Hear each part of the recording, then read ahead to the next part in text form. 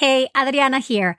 I wanted to let you know that starting this week, we'll be going back to our older format of one episode per week so that we can start easing into the summer and you can have more time catching up and going through our fabulous Birthful library. Happy listening.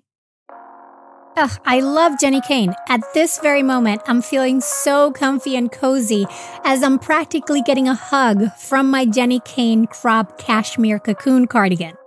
I am enjoying this sweater so much that I've been living in it all spring long. And with Mother's Day just around the corner, this is a feeling you can gift all the well-deserving moms-to-be, and mother figures in your life by giving them the gift of Jenny Kane. Along with bringing you this episode, Jenny Kane is a California brand through and through, and their staples make getting dressed so super easy. Think minimalist and effortless, but totally refined. Jenny Kane means luxurious cashmere sweaters, iconic accessories, elevated versions of your everyday basics, plus the most incredible home essentials.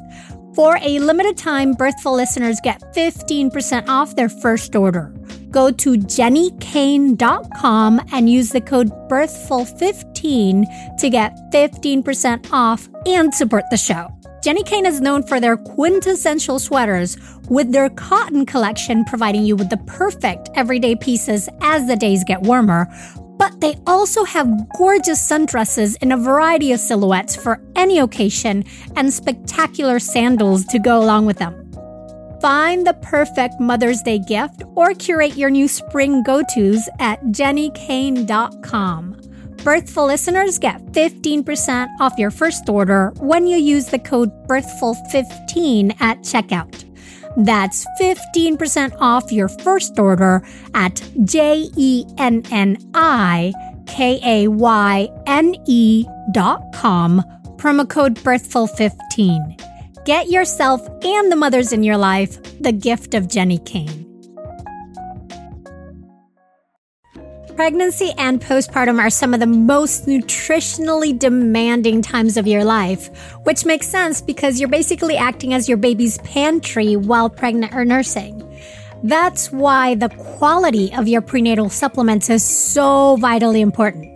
Hands down, the one I recommend is Needed. So I'm thrilled to say that if you use the code BIRTHFUL at thisisneeded.com, you can get 20% off your first month of Needed products. Needed is the #1 nutrition brand recommended and used by me and over 4,000 practitioners, from nutritionists to midwives, functional medicine doctors, and OBGYNs. Needed is for anyone trying to conceive, pregnant, postpartum, and really, this is goodness you can use even before and beyond the perinatal years. Along with prenatals, Needed offers premium supplements for every stage, from egg quality support to a lactation support plan, a stress and sleep support plan, and a gut health plan.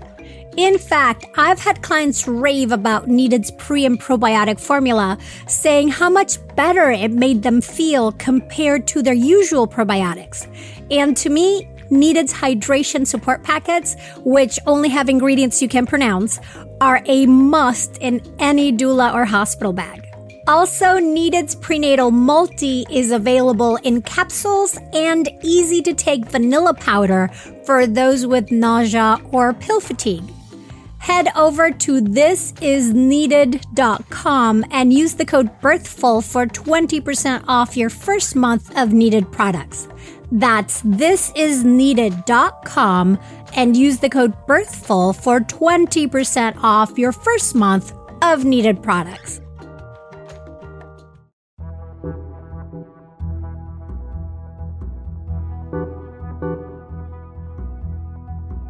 Welcome to the Birthful Podcast. I'm Adriana Lozada, and today's story is with Parijat Deshpande.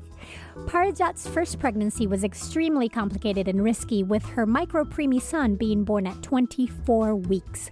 So when it came to doing it again, the seemingly easier option was to use a surrogate. Or so they thought. Listen as Parijat takes us on an unbelievable roller coaster of emotions that ends up with her taking home a healthy, full-term baby girl. Stay tuned. The Birthful Podcast, talking to maternity pros and new parents to inform your intuition. Hello, mighty parents and parents-to-be. Thank you, as always, for all the love you give the show, for sharing the episodes you enjoy with your friends, with your family, and social media feeds. I really, truly appreciate it. If what you hear is helpful, then make sure to subscribe so you don't miss a thing. I'm also so grateful to Parijat for wanting to share her story on the show, and I am happy that she is at a place where she feels comfortable doing this. National Infertility Awareness Week was 2 weeks ago, so even though my timing is off, it is, of course, still important to raise awareness and share these stories that don't really get talked about much. The truth is that anyone can be challenged to have a family, and these difficult experiences are a reality for so many people. Please note that this story mentions miscarriages and difficulties with IVF, so be mindful and consider if you are in a place to hear this. All right, here we go. Welcome, Parijat. It is so great to have you here again. Thank you so much. It's so exciting to be here again. Yeah, and a completely different hat you're wearing today because you're going to tell a story.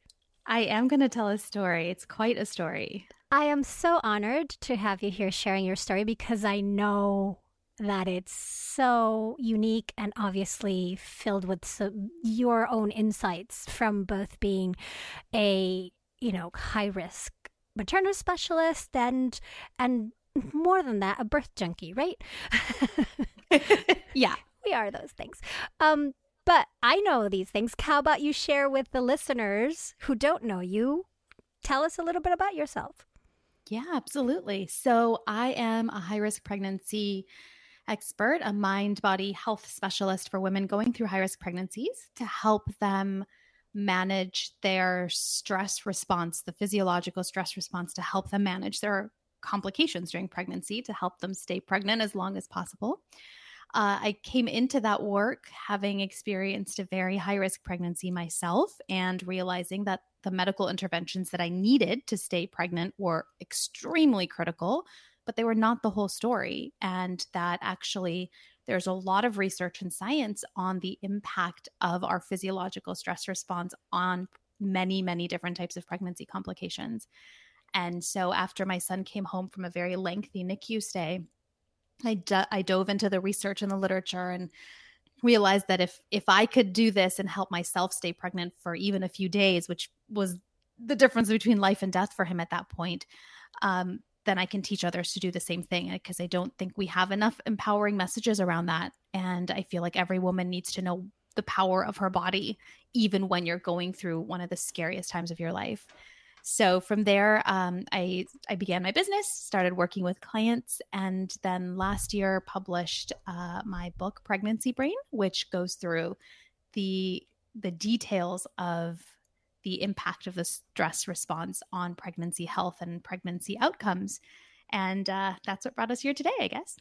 Yeah. And also, I want to tell everyone to go and get that book, even if you're pregnant or planning to be pregnant. And it doesn't matter if you have a high-risk pregnancy or just a non-high-risk pregnancy. It's a fabulous read. And I will link on the show notes to the other 2 episodes we've done together, because you and I have connected for years now. And I know. That we have this relationship.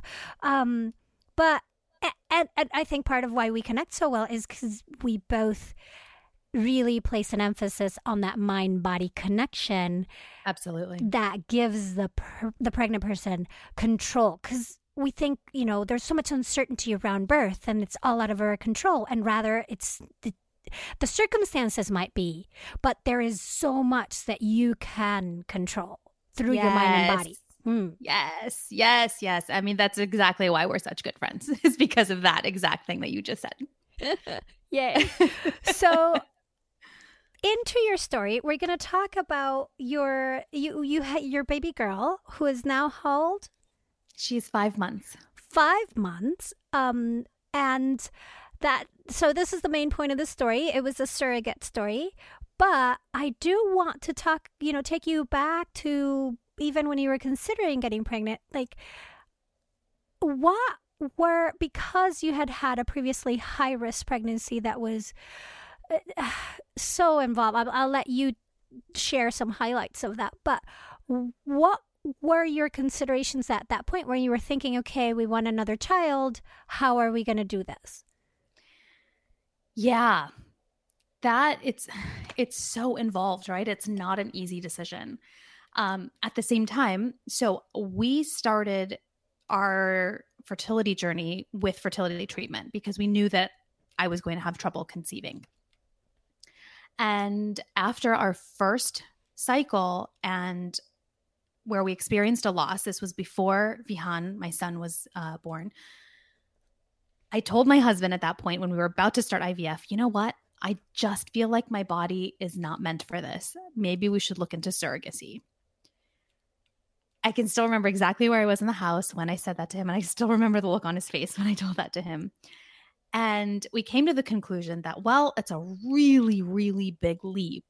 Let's keep that on the table, but let's try IVF first and see what happens.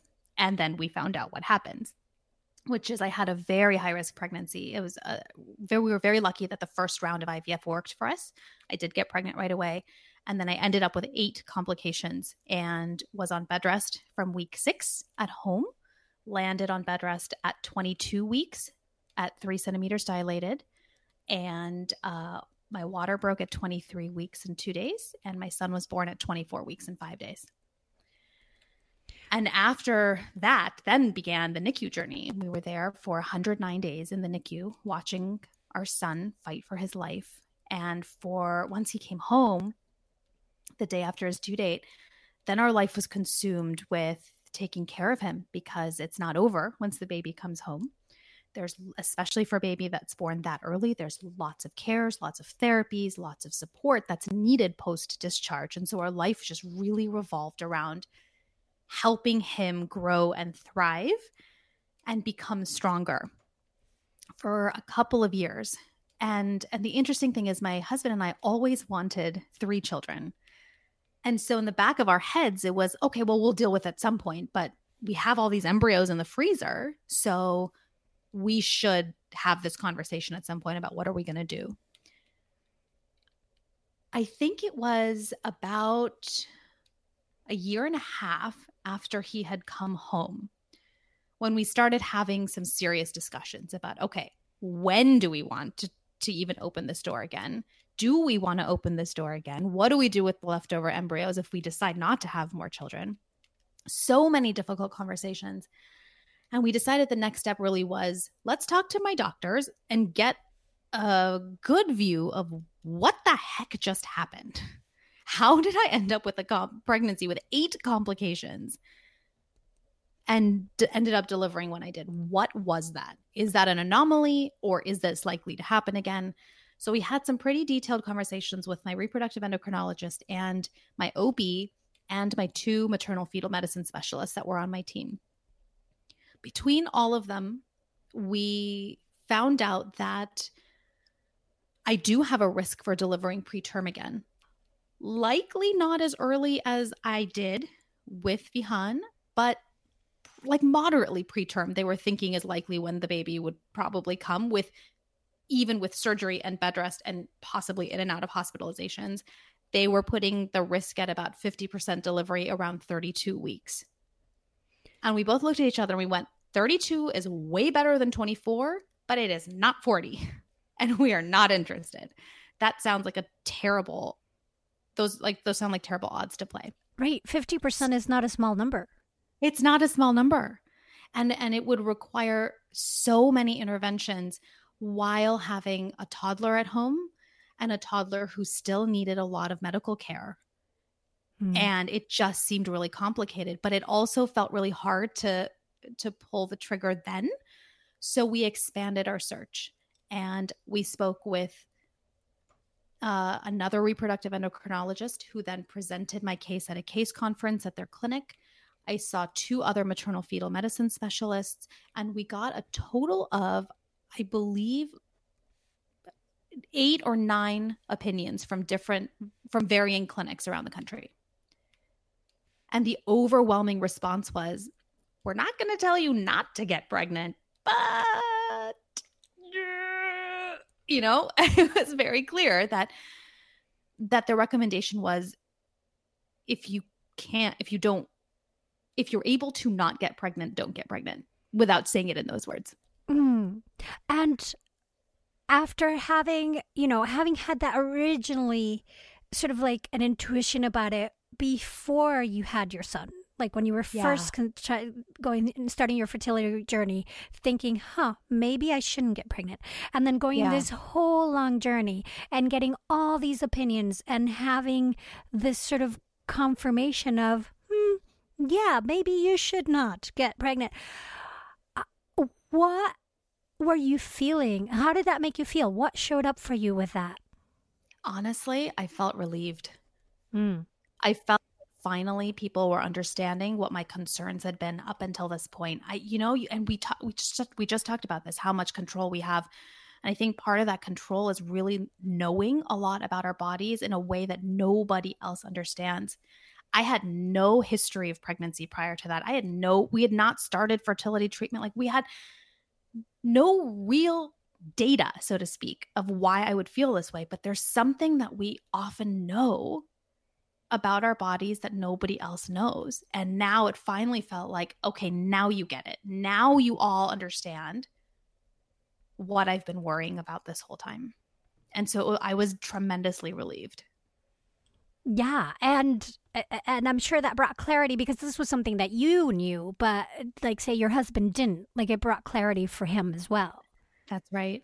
Yeah, that's right. And we actually, after we got all the reports back from all these different doctors, I remember sitting at the dining table one evening just reviewing it all, and he looked at me and went, "You've been right. You've been right the whole time. And now I get it." Ugh. And that was huge.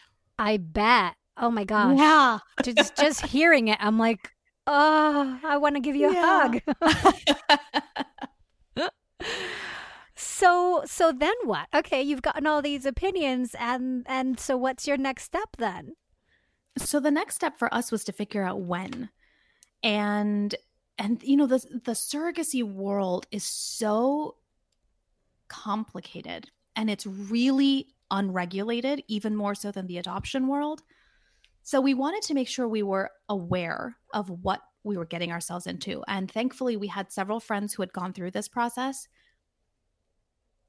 and they had friends who they had met along the way. And so we kind of started talking to the non-medical side, right? The actual parents of, what was this journey like? What do you wish you had known? What do you wish somebody had told you? What mistakes happened along the way? Or just to try to get a sense of what are we up against? Because now, yes, my son's care to bring him home was extremely expensive, but now we were adding so many more expenses because every part of this journey was going to be paid out of pocket. So we wanted to really be sure we understood what the ins and outs were. We spoke to parents. We spoke to several agencies that they had recommended, trying to get a sense of what their structure was like. How do you even get started? What's the process even technically about this? And then we sat down and went, when do we do this? Because this is going to become another full-time job. We already have, my husband was working. I wasn't working at the time, but I was caring for our son full-time, which involved still a lot of medical cares, even 2-3 years after discharge.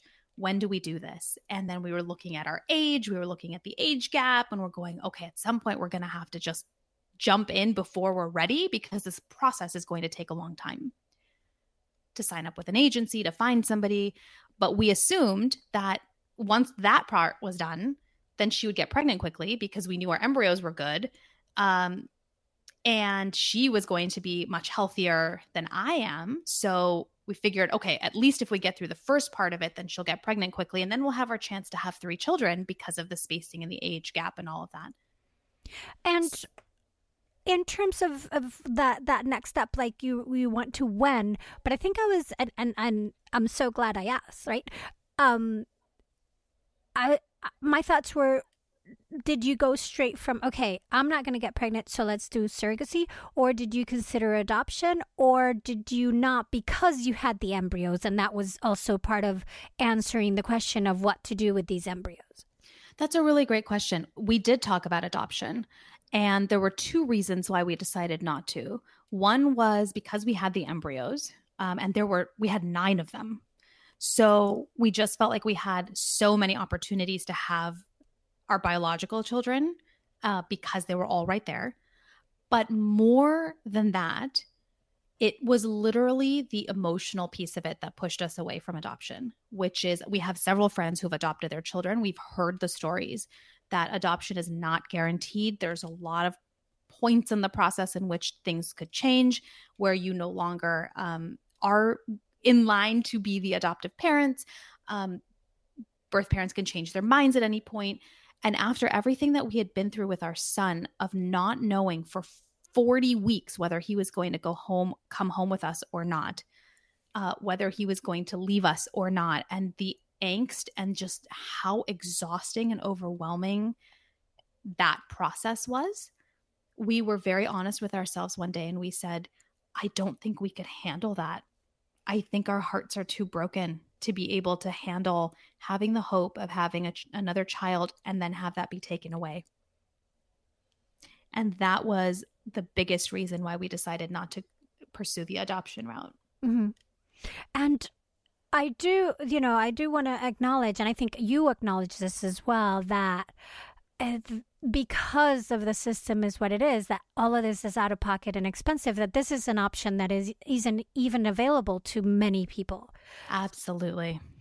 Yeah. So that we're not going to like judge or one way or the other or comment. I just wanted people to know that we are acknowledging that this is a little bit of a privilege, and that's totally, what it is. Yeah, absolutely. These are really hard decisions to make, and there's no right answer either way. Oh, absolutely. So let's take a quick break. When we come back, I want to hear about, so now you've decided, and you decided how, like, what did that look like? We'll be right back. And we are back. So you decided the when, and you've kind of figured out the how as well. And you got sort of what I know you mentioned before we took a break that you felt that you guys were too broken to go down a path of adoption. What did you do, if anything, to try to shore yourselves up for this new process you were going to face? Because while it might not be as emotionally difficult as an adoption process, from what you learned, it's still not an easy process. Yeah. And I think, honestly, we went into it quite ignorant and naive about that. I think we were thinking, well, the embryos are good quality. We're going to have somebody carry the baby who's going to be healthy. She's probably going to be about my age or younger. Everything's working in our favor. So everything will be just fine. And it's going to be hard to have somebody else carry the baby, but that we can deal with. And at the end of it, we know for sure that this baby is going to come home with us because we're quite certain that it was my body's challenges to carry to term and not really anything else. And that was really just a story that we had carried on with us. And we went into it expecting it to be a breeze. And we would actually start joking about, oh my gosh, we have 9 embryos. Are we really going to have 9 kids? Like, we should figure out what we're going to do with all these embryos. We were that sure that it was just the medical piece of this was going to be very simple, and the complications were going to come from the logistics and then also the emotional piece of knowing somebody else was carrying the baby for those 40 weeks. And then what actually happened? The exact opposite. Oh.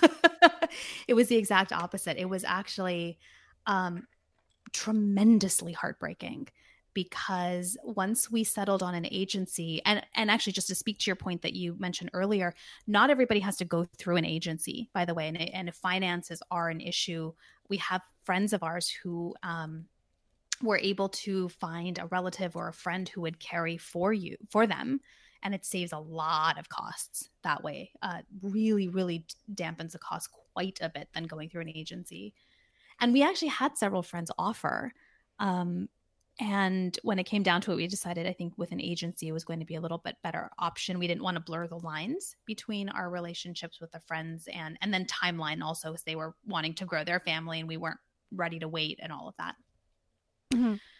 So once we signed on with the agency, we found they started matching us with potential candidates based on the profile that we had created and the profile that the gestational carriers had provided. And they were trying to match us based on personality. And, you know, they're very good about wanting us to have a good relationship and not have it be like a business transaction, which is what we wanted as well.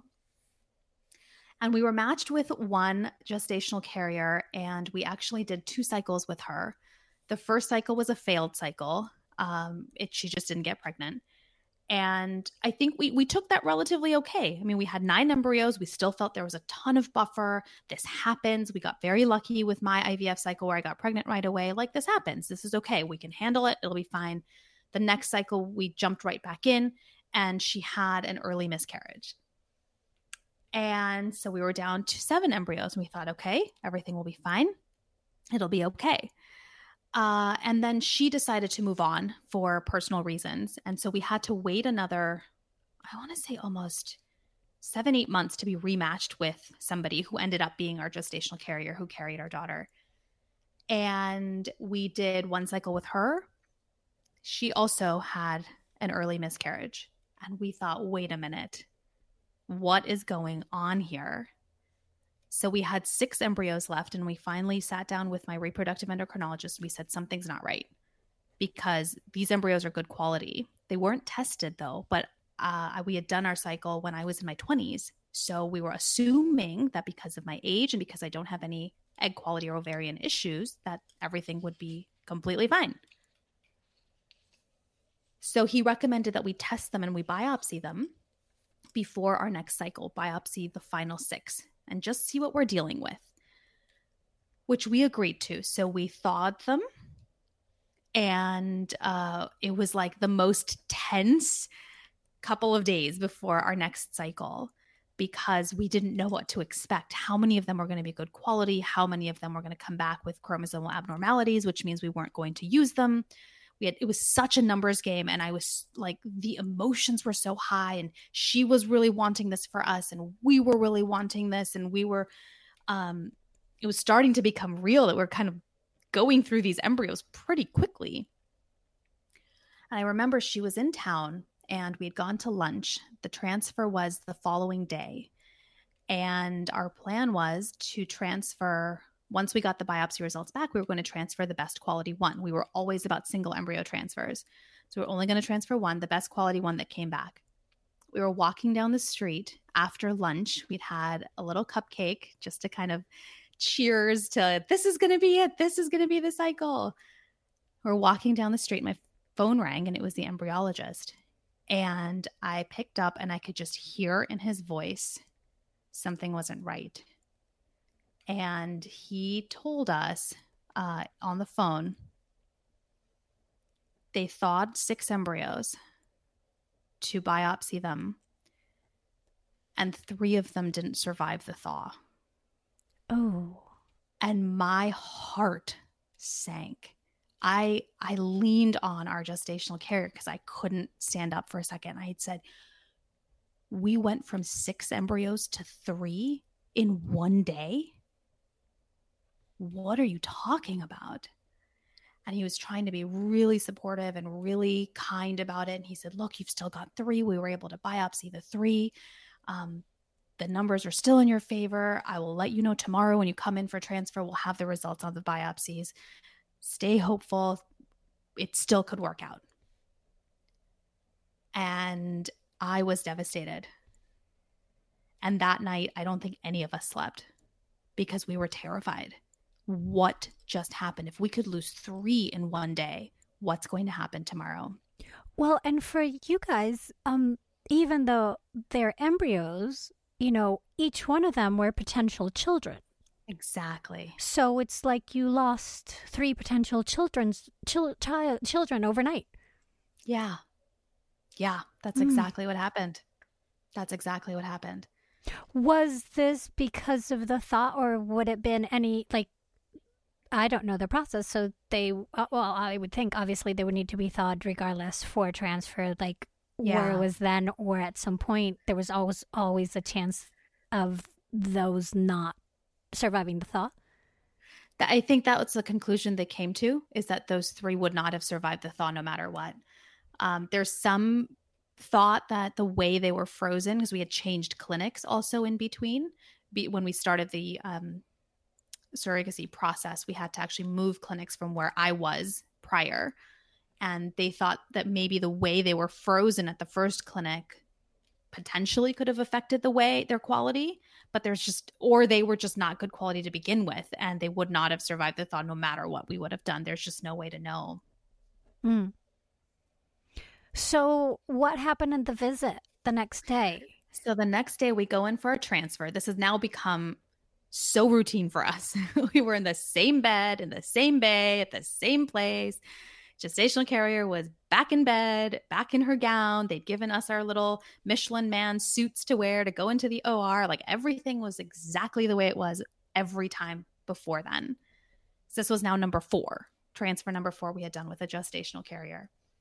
And we were, of course, the last transfer that was scheduled that day, and nobody had called us. Nobody had said, given us any results, and we're all sitting there. You can feel the tension in the room, and we're trying to talk about all kinds of things to take our mind off of it.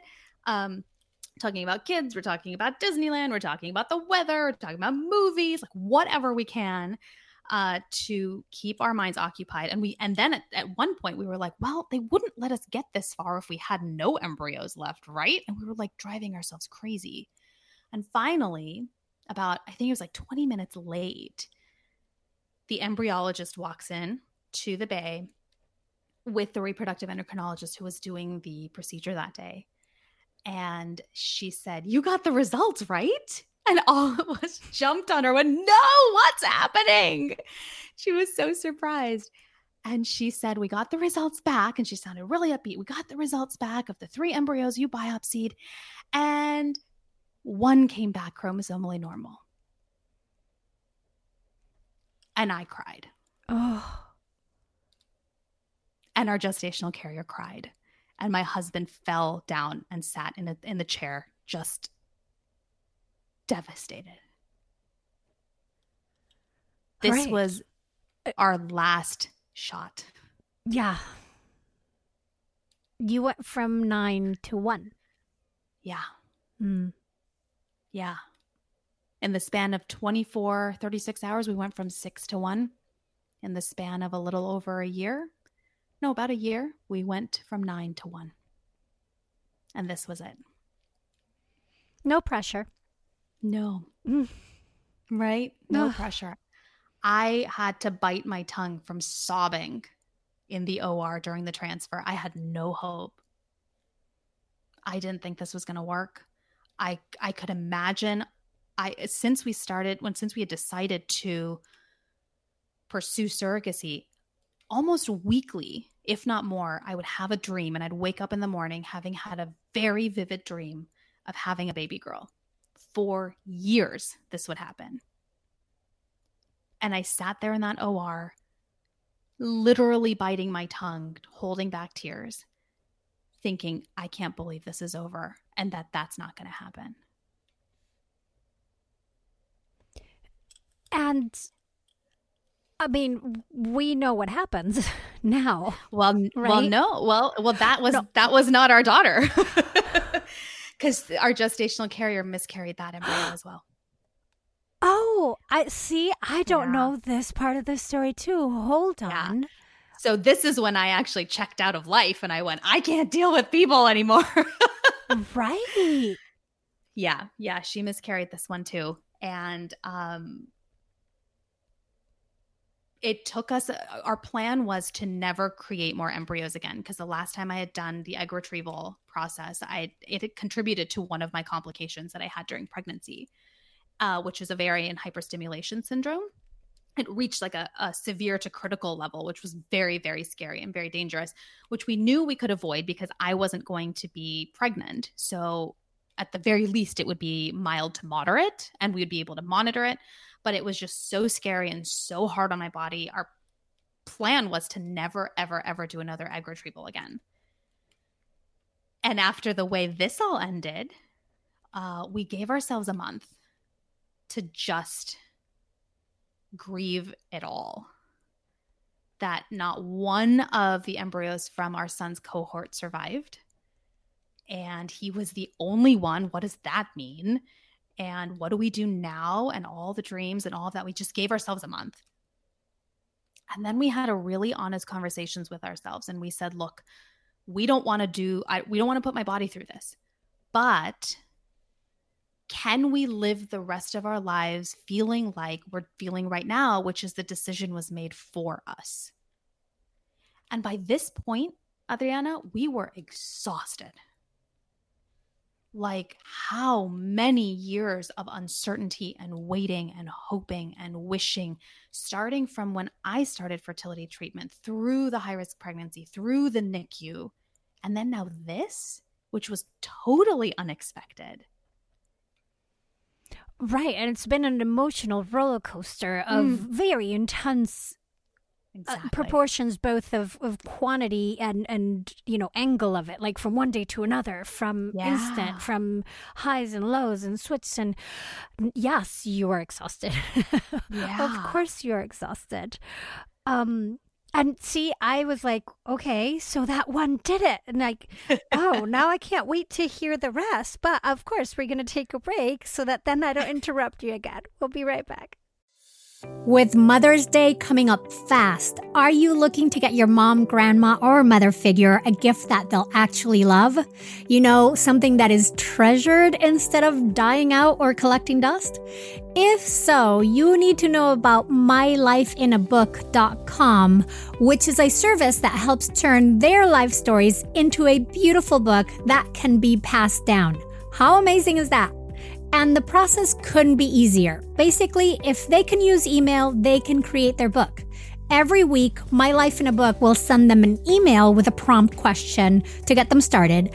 And if they don't like the question, they can easily edit it or change it. We gave a My Life in a Book to a family member that always wants to document all family get-togethers through images. And let me tell you, the process of sending the gift was super simple, even letting us choose the date we wanted the gift to be sent. I'm so looking forward to discovering stories about her youth, her adventures, and the challenges she has overcome. And since My Life in a Book lets you add an image with each answer, she can now share the story that goes along with her many photos. Another great thing is that the answers can be edited at any time before the book is printed, in case she wants to add anything else. Check out mylifeinabook.com and use the code BIRTHFUL at checkout for 10% off. Create an unforgettable gift for your mom this Mother's Day. That's mylifeinabook.com and use the code BIRTHFUL for 10% off today. Tell me if this sounds familiar. You've taken gorgeous photos of your baby or your kids, and then when you want to share them, it is a pain either trying to find the photos or figuring out the group text that they should go to, and then also remembering that, say, Aunt Helen only does email, so you need to send her image separately. Or like in my case, where my husband is a photographer who takes magnificent photos that I rarely actually get to see because they live on his phone or end up scattered in text messages that I can't easily find. Enter the Family Album app, which was created to give parents a secure and easy way to share photos and videos with your loved ones. Basically, it's a personal space for your family's memories without third-party ads or unwanted eyes, and with a bunch of fabulous features. It automatically sorts photos and videos by month, allowing you to swipe back in time and easily see how your child has grown. And you can also order 8 photo prints every month to be delivered to your home. The Family Album app also has unlimited storage. Plus, it's totally free. Yup. No more worrying about running out of space or being bombarded by third-party ads. So, to all the parents out there still trying to use other messaging apps for your kids' photos, level up your family photo game for free and securely with the Family Album photo sharing app. Head over to the App Store today, search Family Album all in one word, and download the app to start creating your shared photo legacy. And we are back talking with Parzat about her surrogate story. And oh my goodness. Okay, so super roller coaster. You gave yourselves that month, then what? And then we came to the decision that we were not okay with the way that ended. It felt like it would ended on somebody else's terms, that we weren't choosing to walk away, that we were being forced to walk away. And I really just felt like I couldn't live with that. And when my husband kind of reflected on for himself, he felt like he couldn't live with that either. It just did not feel right. So we went back to the medical community and did 3 different second opinions, or 3 opinions, with reproductive endocrinologists. How do we prepare my body to do another egg retrieval safely? And we got some ideas for protocols that are kind of out of the box. My body is very unusual in how it responds to medications in general, so we really did have to think creatively. My reproductive endocrinologist was really on board about thinking creatively and how to protect me and how to be really safe with my health. We told our friends, our closest friends about it, that this is happening. So we had several people checking in on us throughout the whole time, the whole process. And then we decided to go for it. We said, this is it. This is the final one. And we walked into it with a sense of power and control. Like we started talking about this whole episode, right? Is we don't know what's going to happen, but we are choosing to do this one last time. And this is our choice. And we were making very deliberate choices and taking deliberate action to give us back some of that control we felt we had completely lost. So we went through the whole process, and this time we had my family looped into it. My parents knew about it because somebody needed to watch the older kid, while I went to all these appointments all the time and all of that. So we had a lot of supporters around us, and we did the whole process. We did the egg retrieval, again, retrieved a lot of eggs. My body produces a lot of eggs.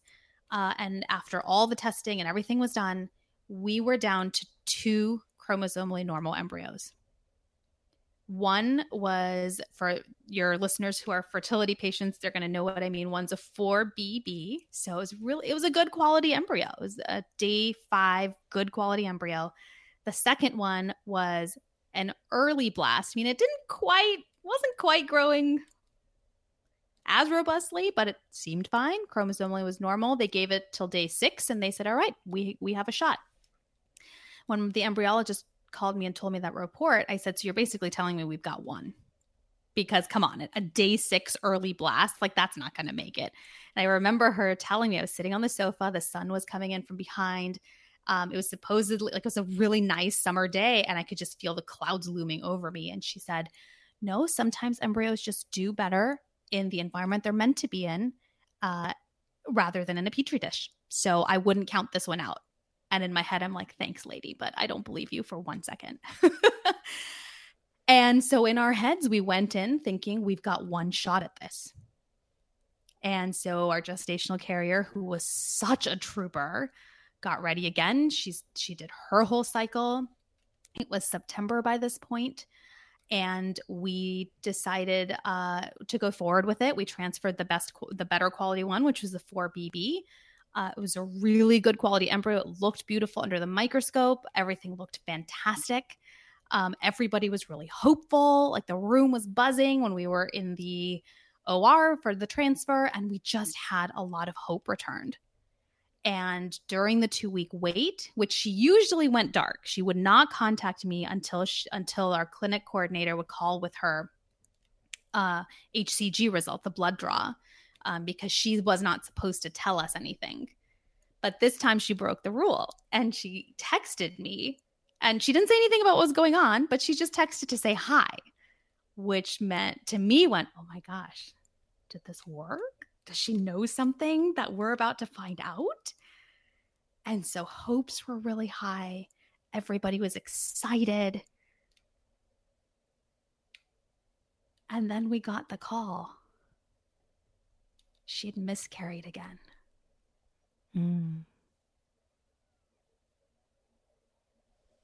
And in our head, that was our last shot. We had one more embryo in the freezer, but we had written it off. This was our last shot. And I will tell you, that was when I fell down a dark hole. I could not for the life of me understand what was happening. This was supposed to be our easy option, quote unquote easy, right? The fertility piece of it was taken care of by working with somebody who was healthy. We were supposedly working with healthy embryos. Why do we keep losing babies?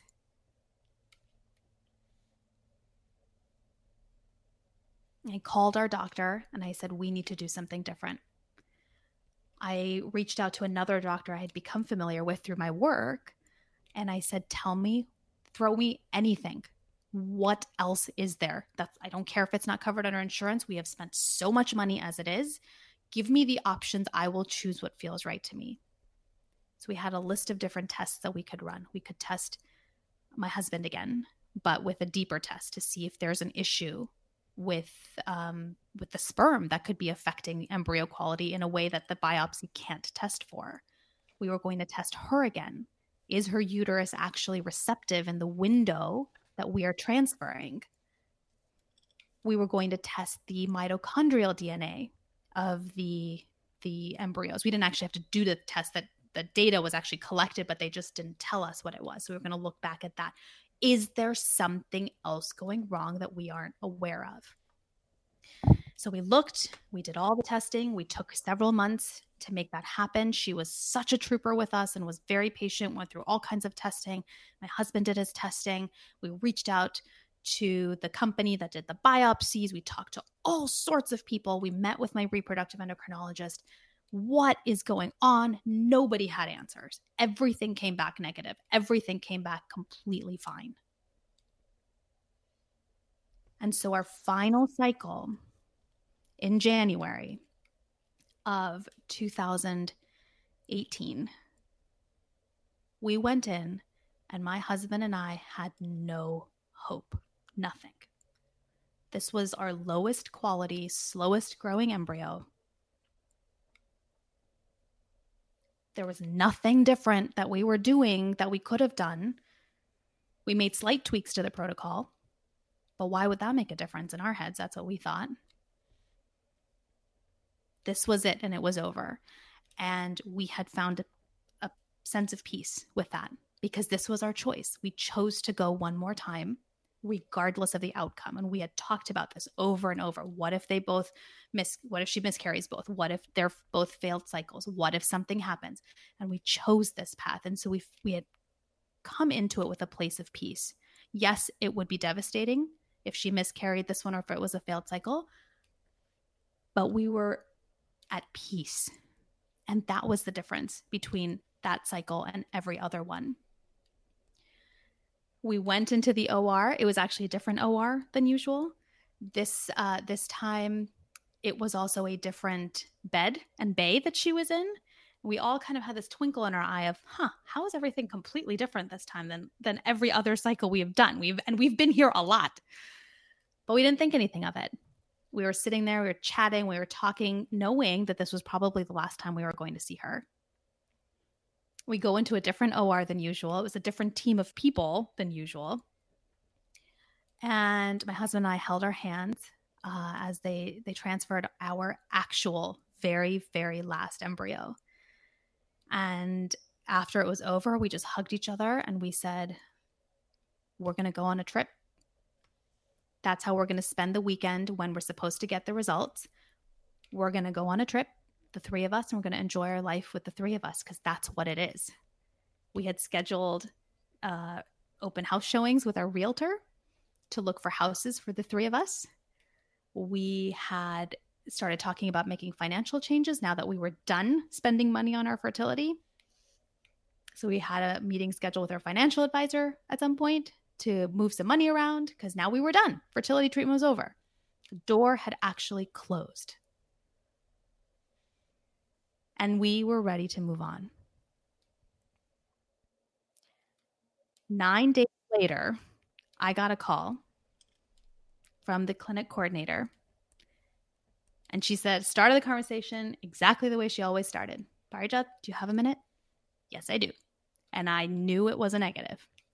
I knew she was going to tell me the same thing she had always told me. I'm so sorry. Whatever. That's how it's going to be. And I stood outside the door of my house. And she said, congratulations, she's pregnant. Did you like fall to your knees and cry also? I did. Yes. Well, later. Actually, at first I was completely in shock. So I said, excuse me, say that again.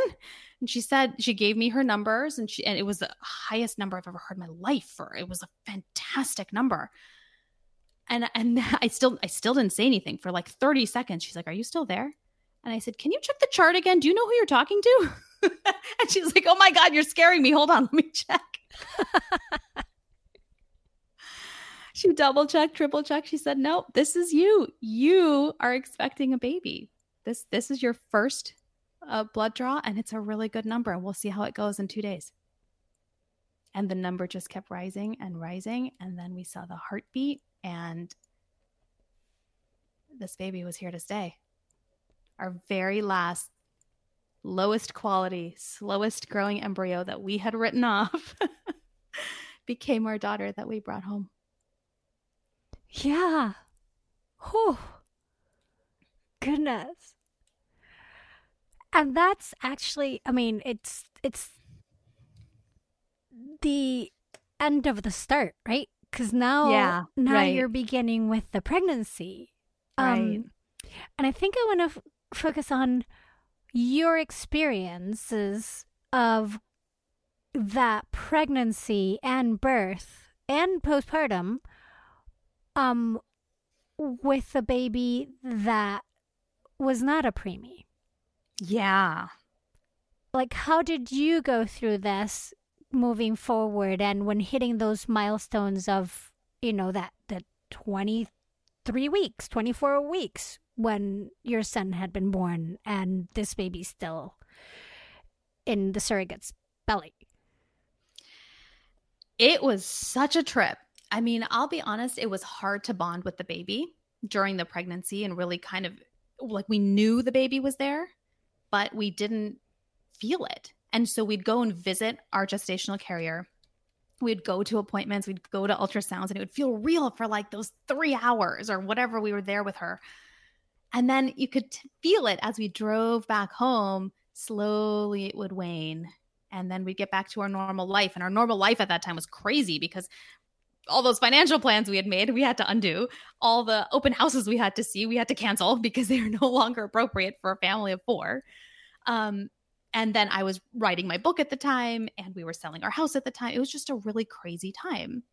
And so we just kind of got caught up in our life, and it was really hard to remember that there was huge changes happening. And I think that's a very different experience when you don't have physical changes happening, that nothing actually in our life changed until the minute she came home. There was no evidence of this baby. So it was hard to bond with her. And while, yes, hitting 24 weeks and 6 days was a big milestone for us because that was the longest any of our babies had gestated, really. It still wasn't quite as reassuring as I think it might be for other people because we know what a baby goes through when they're born so early. So my eye was really set on 34, 35 weeks. Because while there could still be some NICU time at that point, that's so close to term that if there's nothing else going wrong, we're likely bringing home a full-term baby. And so I remember there was a day that when she hit 35 weeks that I texted her and I went, I can't believe we've made it. And it was that moment that it really hit me a lot of grief about everything we'd been through, the losses and everything just kind of started pouring out. Because I just felt like we're almost there. Like we actually are almost finally here. And, but it was such a trip. Like there were moments of these realizations, but for the most part, it was just such a different world than where we were and what we were going through that it wasn't really quite connected. until the last like week or so of the pregnancy, when she started texting me every day with different changes, things were happening, different sensations she was noticing. And she finally called us at 4:00 in the morning, the day that my daughter was born, saying, my water broke. I think you guys should come now. Uh-huh. And so we ran, we got everything together. We had our hospital bags ready, which we had never, like, we didn't have hospital bags last time. So like all these new things, new experiences.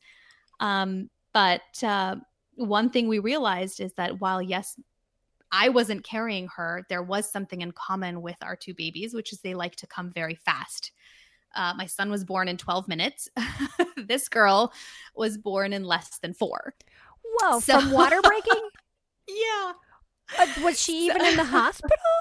I think she had just made it to L&D, and within like 20 minutes she was delivered. Like they were scrambling. Hold on, but how is, like, was she already in the hospital before her water break? Was she having her like No, she was at home, and her plan was she wanted to labor at home because she had 2 other babies. Uh-huh.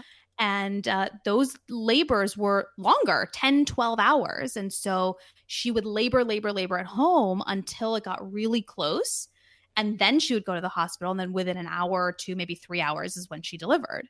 That's what we were expecting. That is not what happened. Her contractions just picked up really quickly. She was at home. And then she got to the hospital, I want to say about an hour before. And they have this assessment room that they take her to. And they're like, okay, things are okay. I think we've got some time. And then they moved her slowly up to labor and delivery. They got her settled in. And as soon as the team walked in, they went, oh my gosh, this is happening right now. And we were driving. And so we missed the birth by 15 minutes. After all of that, we had just barely made it. And her husband did a fantastic job of managing both sides of this, because we heard the story later that she was screaming at him to get us to come faster. And she was screaming at the OB to stall labor because she didn't want to deliver without us there. And we keep texting him from the car going, we're coming. And so he flat out just lied to both of us. And he told her, we're here. We're walking in right now. It's okay. They'll be here. And he told us, don't worry. She's not going to deliver for a while. We're like, okay, great. We're going to make it. And then we all walked in. It was the best thing he could have done. Right. He did what he needed to do. Absolutely. Like, yeah. Crazy. So we walked in. Yeah, she had just been cleaned off, not totally cleaned off, as we had. She was just such a wonderful job of sharing our wishes, even though we weren't there. So they didn't completely clean her off, but just enough to get a diaper on her and wrapped her up. And just when they'd finished that, we had walked in. And she was just lying there, and it was so surreal. That's our baby. That's ours. She's ours. What? We get to take her home? It took so long to get used to that. And then we were like, oh my gosh, she's like humongous. She's such a huge person. And how much does she weigh, right? Because she weighed 7 pounds, 12 ounces. And so how big was your son when he was born? He was 1 pound, 5 ounces. Yeah. Big difference. Huge difference. It was just incredible. It was such a whirlwind. And before you knew it, I mean, it wasn't even just over 24 hours. We were all at the hospital together. And then she got discharged. A couple hours later, we got discharged. And then she came home with us. We're like, could talk for hours, right? I know. We're just getting started. But what were your feelings after going all through this? And like, how did this, let's switch to your identity change with all the things of this experience and having come to that realization and then confirmation of what your body could do, and what was safest for you. And then this super intense experience of going through all these embryos and losing hope and having the surprise and miracle of the slowest growing baby embryo being the one, right? Your little, the little embryo that could. Yeah, really. And then getting home, you healthy, baby healthy, full term baby that came together in the most unexpected of ways and journey. What did that do to Parijat? Oh man, what did it not do? I felt like I was in a boxing match. Oh man. It was intense. There were so many moments during the pregnancy when I would just I'd be in the shower or I'd be running or something thinking, this time is going to be so different because we're going to be caring for a baby and I'm going to be feeling okay. And I'm going to be healthy and baby's going to be healthy. And there was such a sense of relief. And then to bring her home and to really the only complaint that we had was we were exhausted because here's the other difference we didn't realize is full-term babies don't come home with a schedule like NICU babies do. We're like, why is she always awake? But it was such a trip. It had been so long since we'd had a newborn at home. And it was such a different experience. So we felt like first-time parents again. And we allowed ourselves to feel that way. We allowed for our pediatrician to talk to us like we had no idea what we were doing because we didn't remember it. And there were so many aspects of her first few days and weeks that were completely different than our son's first few days and weeks at home. And so we allowed ourselves to just kind of ride that wave. And for me, it was so much of it was learning how to reshape my identity as a mother, that I don't have to deliver the child. The baby doesn't have to come from my body for me to be a mother. And that took quite some time for me to really, truly believe with all my heart. Yeah. And there was a moment, I think, when it really clicked is when she started recognizing us.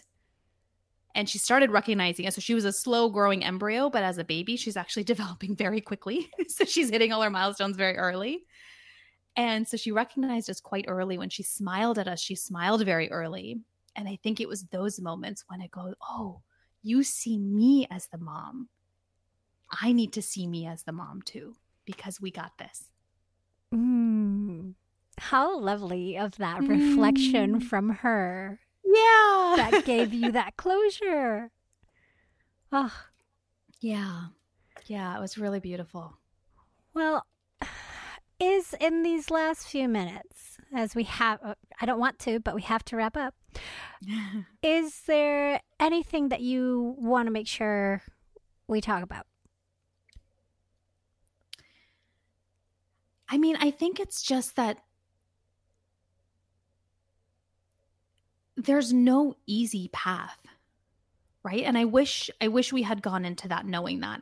I think in some ways that ignorance and that naivete helped us to take the risks at the beginning, but it made it very challenging to deal with the hardships that came on this path to bringing her home.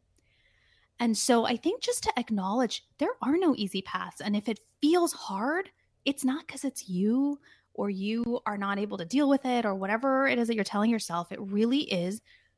This journey is really challenging and it's really hard. And surrounding yourself with people who can care for you and show you compassion and love when you're not able to do that for yourself, I think is beyond key for helping you get through whatever it is that's lying ahead that we just can't predict. So true. So true. And it goes back, I mean, I always say this very much relating to birth, right? And saying like how birth has to have this monumental, intense representation. You need a physical representation of the intense change that's happening to you and your identity when you become a parent. Yeah. And yeah, you might have not been carrying her, but you still had this intense, super intense, expression and physical too. Yeah. Not just mental and physical, to become her parent. Yeah. Like there's no easy path. There's no way out. You need to go through that intensity because it's kind of like telling you, hey, this is how big this is all. It is. Yeah. This is how big the change is. This is how big the shift is. So we're preparing you for it this way. Mm-hmm. Yeah. No, absolutely agreed. Pardette, if people want to connect with you, get a hold of your book, ask you questions, anything, how can they do that? Yeah, they can go to my website, parijatdeshpande.com. From there on the menu, you can see a link to my book, which is pregnancybrainbook.com. There's other resources. My podcast is on there. You can also send me a message through my contact form as well. Yes, and you have a beautiful, fantastic podcast called Delivering Miracles. Thank you. And can you spell your name for your... Yes, I can. For your website? Absolutely. It's PARIJATDESHPANDE.com. Wonderful. And I recommend you get the book and listen to the podcast. And you are just a wealth of beautiful information and storytelling all woven together. Not just when you tell your story, but anything you talk about. You're so passionate, and I really love all you do and having you here on the show today. Thank you so much. The respect and love is absolutely mutual.